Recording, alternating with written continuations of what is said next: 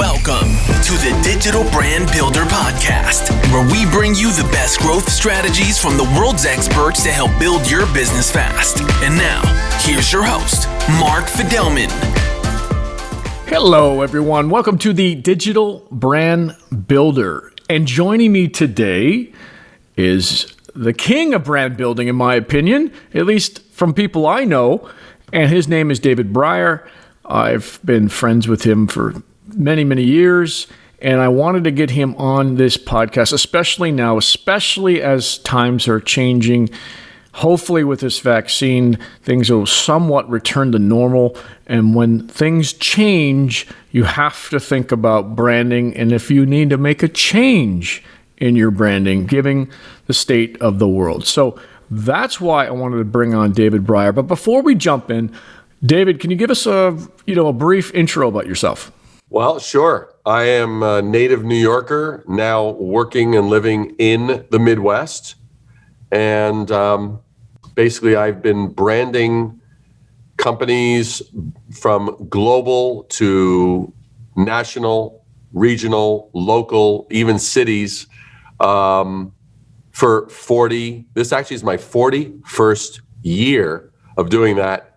And I mean, in terms of just giving people context, my work has been featured or covered in Inc., Adweek, Entrepreneur, Fast Company, Forbes, et cetera, et cetera, et cetera. So I've been around, I've seen the good, the bad, and the ugly. And I basically, as anybody who knows me or works with me, I'm no bullshit. There's not enough time in the day for bullshit. I like to just get to the point.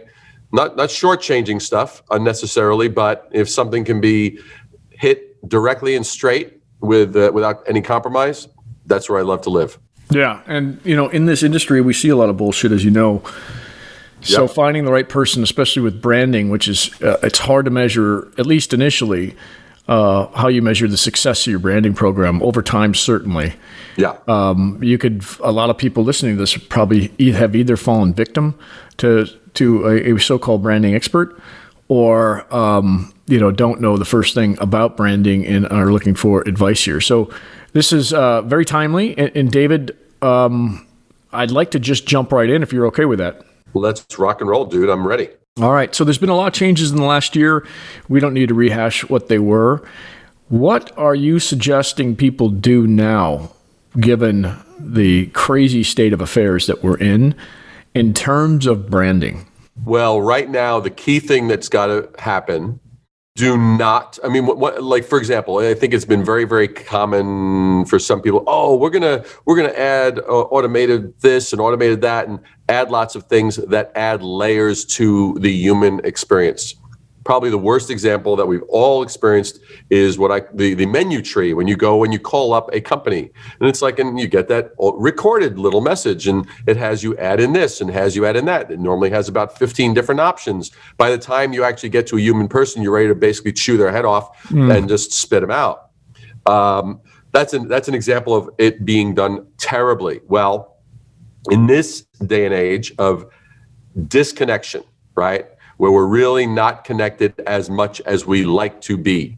We're doing more video calls, more Zoom calls, more remote this, remote that. The factor of humanity, if I were to say one thing to do, cut out the layers between your actual frontline people and your customers. Because the more human you are, the more accessible you are, the more you can actually speak to a caring, interested individual, the better your brand is going to actually be seen in the minds of those you serve. All right. So I want to start a little bit from the beginning, and I recognize you've kind of done this many, many times. But let's say you're going through a branding exercise, or you're thinking about going through a branding exercise. What is it that you advise people that they have ready to go? Either before they engage somebody like you, or if they're brave and they're embarking upon this themselves? Okay, so the first thing is that they have to actually be honest and looking. There's two sides to the coin of any brand. There's the micro, which is the brand itself, and there's the macro, which is the world out there, right? oftentimes, especially when I'm dealing with CEOs, entrepreneurs, those who have proudly developed something, could be software, it could be a product or a service, and they've invested time and money, and they have what I call the beautiful baby syndrome. Isn't my baby gorgeous? And I'm usually the one that says, look, I know your heart's in the right place. I know that you have a lot of love for that little baby of yours. But that's one of the ugliest babies I've ever actually seen. Because the thing is they're so in love with it. They're so biased because of their infatuation and their commitment and their engagement that they don't have the impartiality that's necessary. So when I'm engaged in a project, I say the first thing that I'm going to be bringing to this is what I call passionate impartiality. So one, I really, really, really give a shit. And two, I'm also, so that's the passionate part. The impartial part is, and that's why I'm telling you that baby that you're holding in your arms, you kind of lost me when I saw the third eye and the fourth ear. You know what I'm saying? Yeah. So that's the point, is really looking at the bigger picture, because every creator of a company is going to say, "Oh yeah, we're doing it the best, and we're doing what others aren't doing, and this, that, the other, and we're great, and we're this and we're that." But what they're doing is they're using the language of the old, which is the language that everybody's been using for years in that industry, and now they're somehow trying to introduce this new disruptive thing using the same language, the same terms, the same features, the same reasons why. And that's where that disconnect between the micro and the macro. So I'm like, look, and here's the way I unearth that. After I'm told how great that company is, I then say, let me ask you something. Why do I know that if I went to 5 of your key competitors right now, that they'd be essentially telling me the same thing that you just told me? And that's when the big sort of awkward pause enters the room, and they go, "Oh, damn, you're right." That's the moment at which they see, we're a little too close to this. So that's the proximity point that I'm talking about. Okay, and then, so are you for advocating, finding that differentiation, or finding something that differentiates you from your competitor? What is it that you're looking for here? Absolutely. You have to find the differentiator. Why? You have to be able to answer why you. Yeah. And if your answer is well, why us? Is we're better. That's the most pathetic answer in the world. Every one of your competitors is going to say we're better. But what are you looking for? Are you looking for something that David knows because of his research, that will resonate with this company's target audience, or a niche audience? How do you know what differentiator to choose? Or there could be multiple differentiators, but let's just say just a few. There absolutely are multiple differentiators, and the basic thing that you have to look and you go, okay, is the differentiator who we serve? Is the differentiator how we deliver it? Is the differentiator our core technology? And if it's the core technology, what's the outcome? How is that outcome making the lives of our customer simpler, smarter, faster, smaller, easier? What's the final outcome that connects to that differentiator? And sometimes people go, well, made in the USA, they'll do that kind of crap, or women owned, or we have, it's like they'll pick just these little trivial things, and they think that that's the stuff that's going to move the dial, and it's not. Okay, so when you figure out what your differentiator is, you also have to tie it to, will they respond? Will my target audience respond? Correct. And how do you test that? Is that not what you do? How do we make sure that it's the right differentiator? Well, of course, you always see what's going to resonate, but the thing is that a lot of that stuff is oftentimes, it's what I call, it's hiding in plain sight. Like, in other words, usually what happens is 98% of companies out there are doing iterations of what is already out there. Yeah. And that absolutely applies to their messaging. That absolutely applies to their design, their impact, and this and the other. So there are different tools and such. So like, for example, one of the big ways that I look at it is like, what are the values of my clients' customers that we can tap into? Because the greatest brands in the world that you and I know, that anybody listening to this knows, were built on not the products necessarily, but they were first built on a foundation of values. Nike never said, "Hey, better synthetic rubber, man, better, cooler soles, so that when you run, no." It was like, just do it. Just do it is a values proposition. It's like, you know what? I'm going to get up off of my ass and I'm going to put the excuses aside, whether I'm training for the Olympics or whether I'm 85 years old and I'm getting in my 2-mile walk a day, right? So it's values. Apple, when Steve Jobs came back from, after being ousted, what did he go, "Hey, better iOS system, and this, that, the other, or whatever, better operating system or cooler design or whatever." No, they was like, think different. It embraced the fact that they were about not subscribing to the status quo, not being beige, and answering to a different set of standards. And so it was think different. So, prior to that, nobody had done that. They were all like going, well, so much megahertz and so much megabytes and so much memory and so much. So this is the size of the screens. Feature. Features are not your brand differentiator. Your brand differentiator needs to be built around something closer to the human experience, the human values that make up your demographic that you're serving. And even Nike. I mean, Nike was what? So you look at Phil Knight and you go, okay. It's like he was a sports enthusiast. Yeah. Steve Jobs was a user experience junkie. That's where these guys came from. They were the audience before the audience was even defined. That's what I mean by values. Right. And I get that, but those are, when they rebranded to those, think different and just do it. They were big brands at the time, right? Well, look, Apple was probably months away from being bankrupt. Well, that's true. But they still had a big user base. They were a bigger company. People knew who they were. Do you recommend the same strategy for small company? 100%. I'll give you a perfect example. I'll give you a very simple example. There's a client of mine on the East Coast in Massachusetts, and they're in the premium dog food space, right? I'd never done anything for a dog food company, right? And it was like, okay. Yep. And so I'm looking at all the other stuff that's out there, and everybody knows Purina, everybody knows this, everybody knows that. Well, if you're into dogs, and you actually understand that stuff that they're serving, that shit is not healthy. It's crap for the dogs. Not good for their skin, not good for their digestive systems or energy or aging or any of that stuff.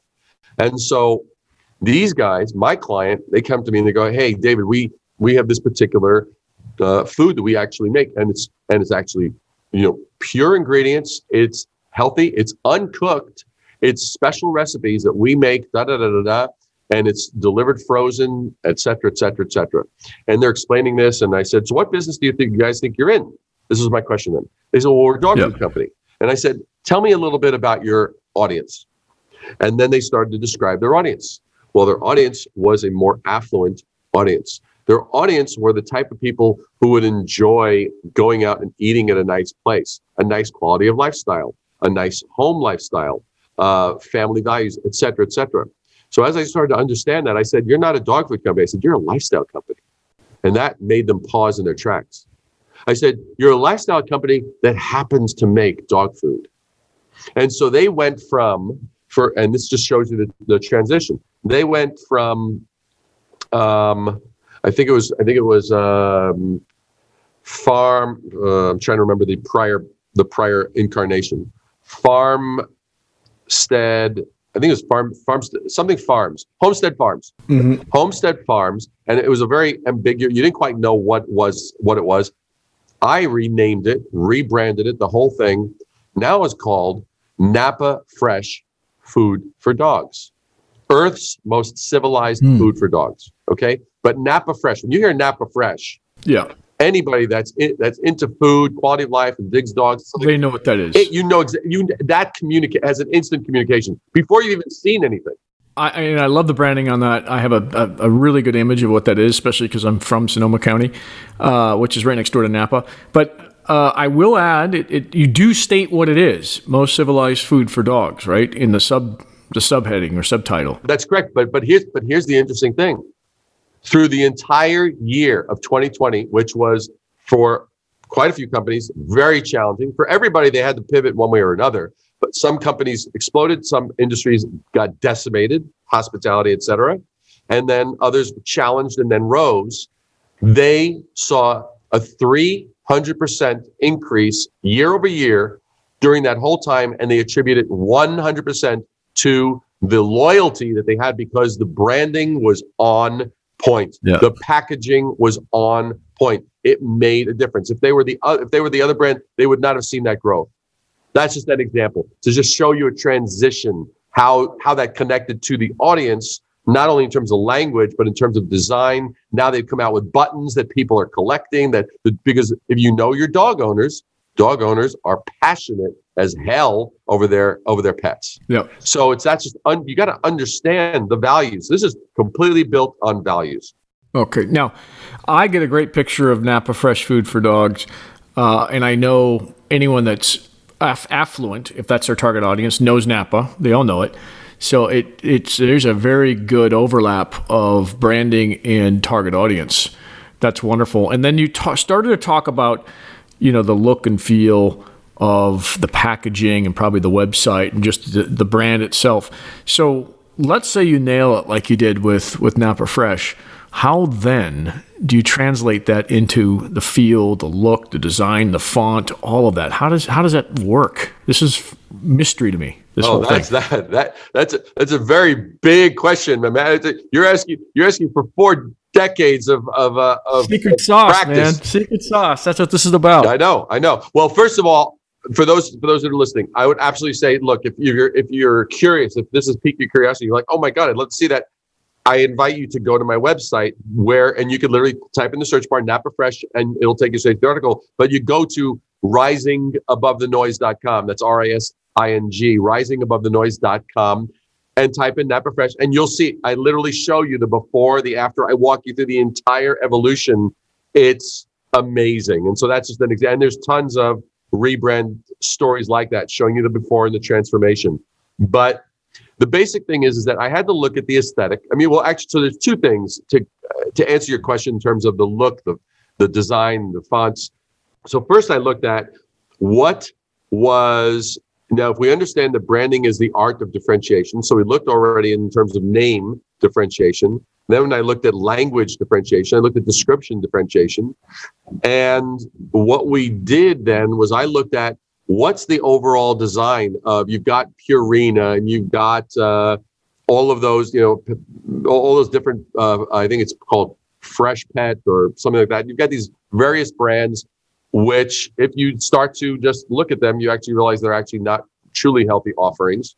And so what I ended up doing is I looked at the aesthetics of those and how am I going to make this now amplify the concept? Because just when you hear the words Napa Fresh Food for Dogs, it already conveys a lifestyle, a set of values. Yeah. Well, how am I going to now interject an aesthetic that 1 amplifies that and 2 simultaneously differentiates it so that when people see it, they get it. So literally with every new package that we have, there are certain etching styles that we've incorporated into the packaging, but at the same time, there are these frosted bags with these labels, and they have these beautiful paintings that have such a look of Napa. So we've incorporated a style that you have never seen associated with any dog food, dog food brand. So all of these things are carving out differentiation on top of differentiation on top of differentiation. All right, naive question. How do I pick a color to represent my brand are colors and fonts and. Well, there's two things. You probably will hate my answer, but it's the best answer I'm going to give you. So first of all, is like I'm a big advocate of the factor of like that rules enable you to follow, knowledge enables you to lead. There's not a rule of always pick green. Always pick that, like I'm not going to give you that kind of answer. You don't look at a color wheel and say green means happy. No. We're all more intelligent than that. We don't have to be blind followers of those kinds of rules. I would say this. I would say, first of all, again, differentiation. So let's say, for example, if everybody in your space is using greens, well, for you to do a green, you're obviously going to blend in. So that's the first point. Yeah. Are you differentiating? That's one criteria. Mm-hmm. Criteria number two would be, okay, if I'm going to look at a color palette, what's going to amplify the concept? When you see the particular colors I've chosen, there is like aubergine, which is kind of like an eggplant color that's incorporated there. There's a certain greenish tonality, but there's a style and an aesthetic that I brought into it that definitely was reflective of the aesthetic that one might associate with a Napa style afternoon, right? I went that route because I knew nobody had gone that route in that space. So, but I would not want anyone listening to this to go, oh, well, if I'm in technology, I'm going to choose blue. If I'm in food, I'm going to choose green. If I'm in this, I would say just take that sucker out in the backyard and shoot it as a concept. You don't want to limit yourself to what I call lazy crutches. You've got to look at the space because it's going to be different. If everyone's going, hey, we're all orange and this and that, the other, and you kind of go, well, why is everybody going that way? Or why is everybody going minimalist design? And if they're going minimalist design, does that make sense? And do we also want to be minimalist design? Or you go, well, everyone's going really vintage and retro. Well, does that make sense? And if they're doing vintage and retro and it makes sense, okay, what are we going to do? Are we going to do like a totally new aspect of it? Because our job is to stand out. Our job is not to blend in. Our job is to differentiate. So that's your anchor as far as what starts to guide your decisions. Okay, and that makes total sense. Look at the competition. Don't be like them. If you have to be a retro look, do something even different within retro. There's probably 1,000 different ways to show retro. Let me ask this a different way. So, do you come up with 3 or 4 design concepts based on that differentiation, based on not wanting to look at a competitor, and then you and the team or you and the client say basically this is the one that we should go with? Is it like that? Or is it like you come up with a concept just based on everything all the information you've taken in, the competitors, the competitive landscape, all that, and say, I believe in this and this is the way we should go? The common scenario is we walk every client through and say, these are, because normally there's, let's say on the average, there's commonly 5 to 8, seems to be. It tends to be about 5 to 8 real competitors that a company tends to be up against, right? They may be current competitors. Some of them may be current competitors. Some of them may be future competitors, because we now know they're going to be in a growth mode that they may be starting to compete with in a couple of months or quarter or 6 months. So we look at those, and then based on that, sometimes the pathway is really, really clear. And it's like, you know what? We've done our homework. We've done our due diligence. This is what we're seeing. These are our takeaways and our observations from what we've looked at in terms of we call it the noise. We look at the competitive landscape. We call that the noise and that's why everything I do is about rising above the noise. So if that's the noise, how are we going? We're either going to add to the noise by doing something similar, which we're not going to do. That's the client's choice. They could do something similar, or we can rise above the noise. Our pathway is always, how do we rise above the noise? How do we differentiate? So I look at that and I go, all right, so how is this going to do it? And, a pretty good percentage of the time, I might say, you know what, here's one or two directions that we feel answer and fulfill the criteria that we're looking at in terms of the amount of differentiation we feel needs to occur, et cetera, et cetera, et cetera. And it's not lazy. Like, we sift through a lot. I don't think it's showing respect on the part of my client to say, hey, let me show you the 25 different directions we went to so that you can be impressed with the work and the blood and sweat and tears. And it's like, hey, here's the criteria. Here's our couple of recommendations that we made. We're not showing you the other 20 plus designs that we've already internally rejected. Yeah. Wow. I mean, I saw the one that stands out to me is this beef jerky brand that you did. It's like, Simply Snacking. Yeah.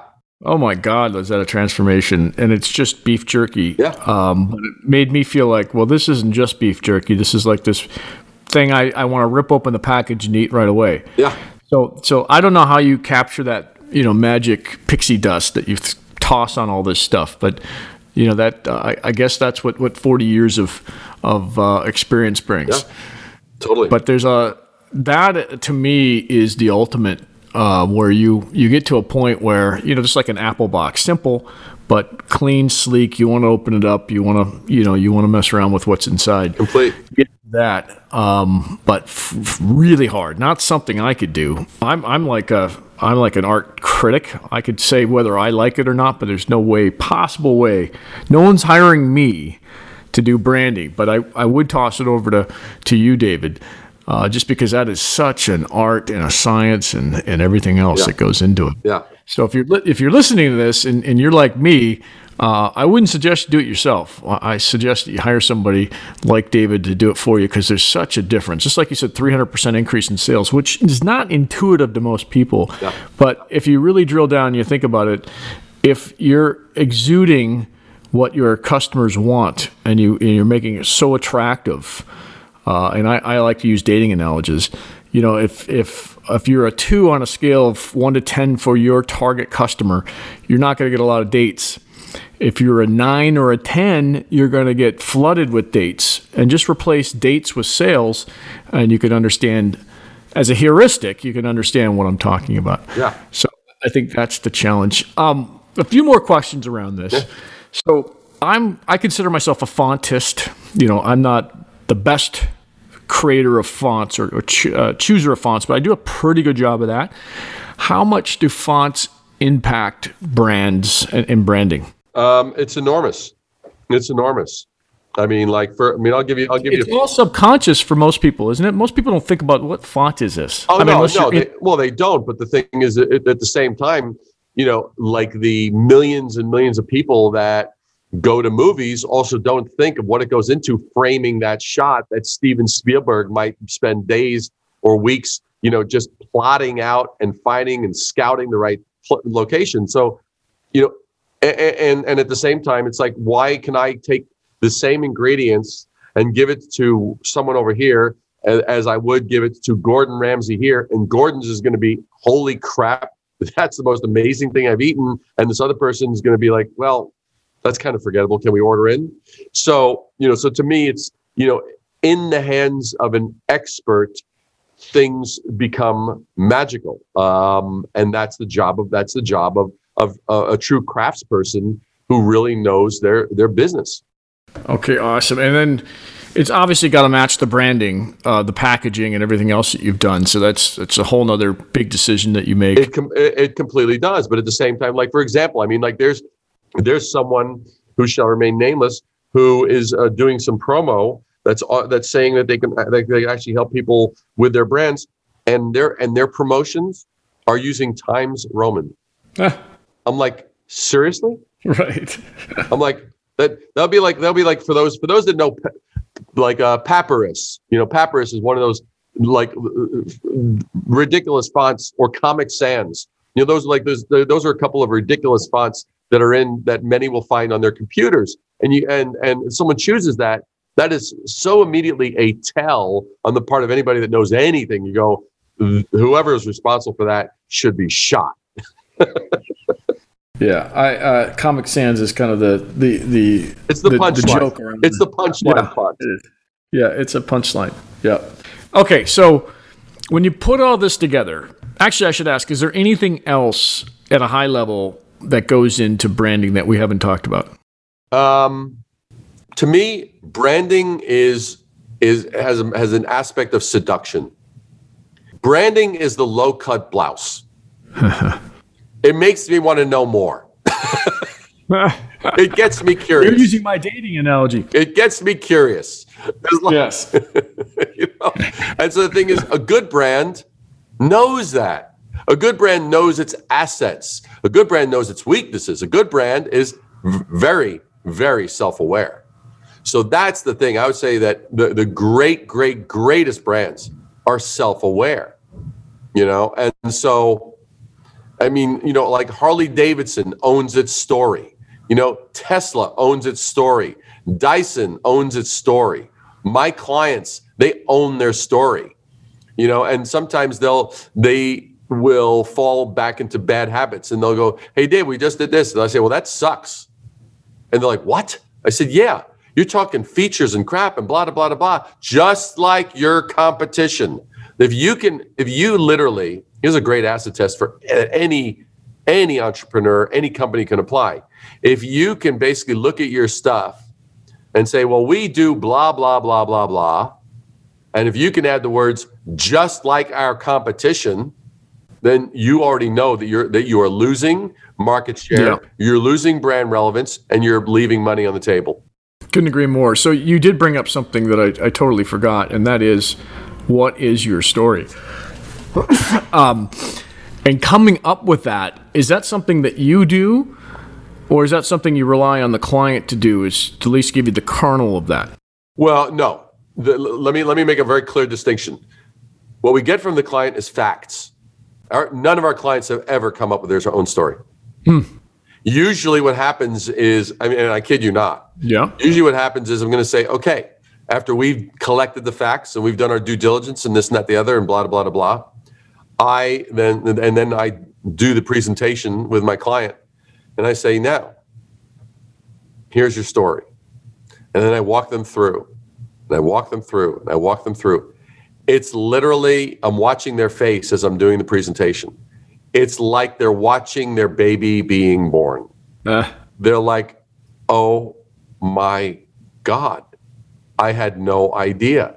They're literally seeing it for the first time because they've been, again, so damn close. Yeah. And all they've known is the lint in their navel. They have not known that, yes, there's a little bit more than the lint in your navel. Yeah, again, another artistic type of thing is taking what you know and turning that into a story and then living that story. And I think you alluded to that earlier, is you still have to live it, you have to breathe it, and that's got to be a part of your ethos going forward. 100%. And it impacts everyone. It not only impacts the viewpoint of at the leadership level, but it literally filters through the entire organization.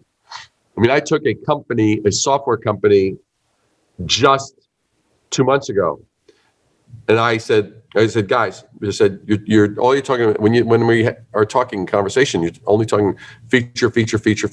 I said, "All your competition is doing the same thing."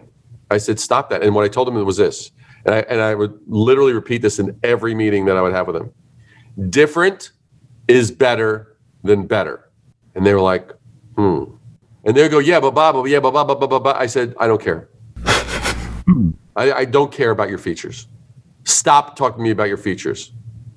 Different is better than better." And they started to understand that. And then literally when I unveiled their story to them, I literally got from the CEO, who was really leaned heavily on that feature thing. She went at the end, she goes, "Yay," and clapped. After literally now rediscovering her brand, because now is being looked through a lens that somebody's going to give a damn about. All right, so you have your differentiation, you have your story, you have the look and feel, fonts, probably some messaging that goes along with that. Yeah. And the end result, and tell me if I'm wrong here, the end result is your brand makes your target audience feel a certain way about your brand. And is that the ultimate sign that you've done a good job, is if your target audience feels positively or feels whatever you want them to feel about your brand going forward, or is there something more? Well, it's not. Well, I want to be clear about it. If you're doing it right, what they feel is understood. If you're doing it right, they feel someone finally is talking their language. They don't feel something else. Like it's not like we're trying to do a smoke and mirrors, a bait and switch. Oh, now they're feeling something they didn't feel. No, it's like we actually were paying attention to the right things that mattered to them. So, that's the key point. That's how it works. Yes, they're feeling something, but not because we're sugarcoating a turd, right? But because, no, we've uncovered what really matters. And we've stopped talking about the crap that our clients thought mattered. Well, we're going to talk about the features. We're going to talk about these things. We're going to blah, blah, blah, blah, blah. It's like, shut up. Because if they're still talking that way, they're in what I call pitch mode. If you reflect the values of your audience, you don't need to be talking in pitch mode. You actually can have something novel. That's called a dialogue. That's called a conversation. That's the difference. Very well said. And on that note, David, there's a lot of people listening to this. What is it that they could do to get a hold of you or to get more information about what you do? I know you've got a website. You've got some downloads, I think, that I've downloaded in the past. But totally. I'll let you take the stage from here. Where is it that people can find you, and what do you suggest they look at? Absolutely. Well, first of all, you can certainly find me, of course, on my website, where you can subscribe to the blog. There's a free ebook called The Lucky Brand, which is downloadable there. But there, it's like, that's risingabovethenoise.com, RISING, risingabovethenoise.com. That's certainly a destination to go to. I'm very active on LinkedIn, been jumping on Clubhouse like a lot of people have been. But LinkedIn, you'll find there's daily content on LinkedIn, like ridiculously potent content that people are shocked that I'm giving away for free. You can certainly check me out on YouTube, on Instagram, etc. I have no idea and Facebook as well. But if you go to those various things, you'll find lots of actionable content. I'm all about getting stuff done intelligently, not doing it lazily, but doing it intelligently with keen observation. And there's just a lot of powerful content, even to the point where we're actually now delivering our second masterclass mentorship program. It's an 8-week program that we've been doing, and you can learn more about that too. And we literally have people from around the world engaged in it now. And so that's incredibly exciting. We literally had people getting about over 2,000% ROI on the actual program. We literally had someone who closed a $7 million deal while doing that program, just implementing the tools that are from that. So there's a lot of powerful stuff that you can get from the resources. So I would definitely reach out, connect, and hit me up on LinkedIn, DM me. Let's connect up, and absolutely, that's the way to do it. All right, David, on that note, thank you so much. Totally my pleasure, man. Love talking to you as always, and thanks for appearing on the show. Totally. Thank you for having me. And yeah, if any of your listeners are kind of like, hey, wow, I wanted to know more about blank, blank, blank, shyness is not something I respect. Reach out. Let's talk. Wonderful.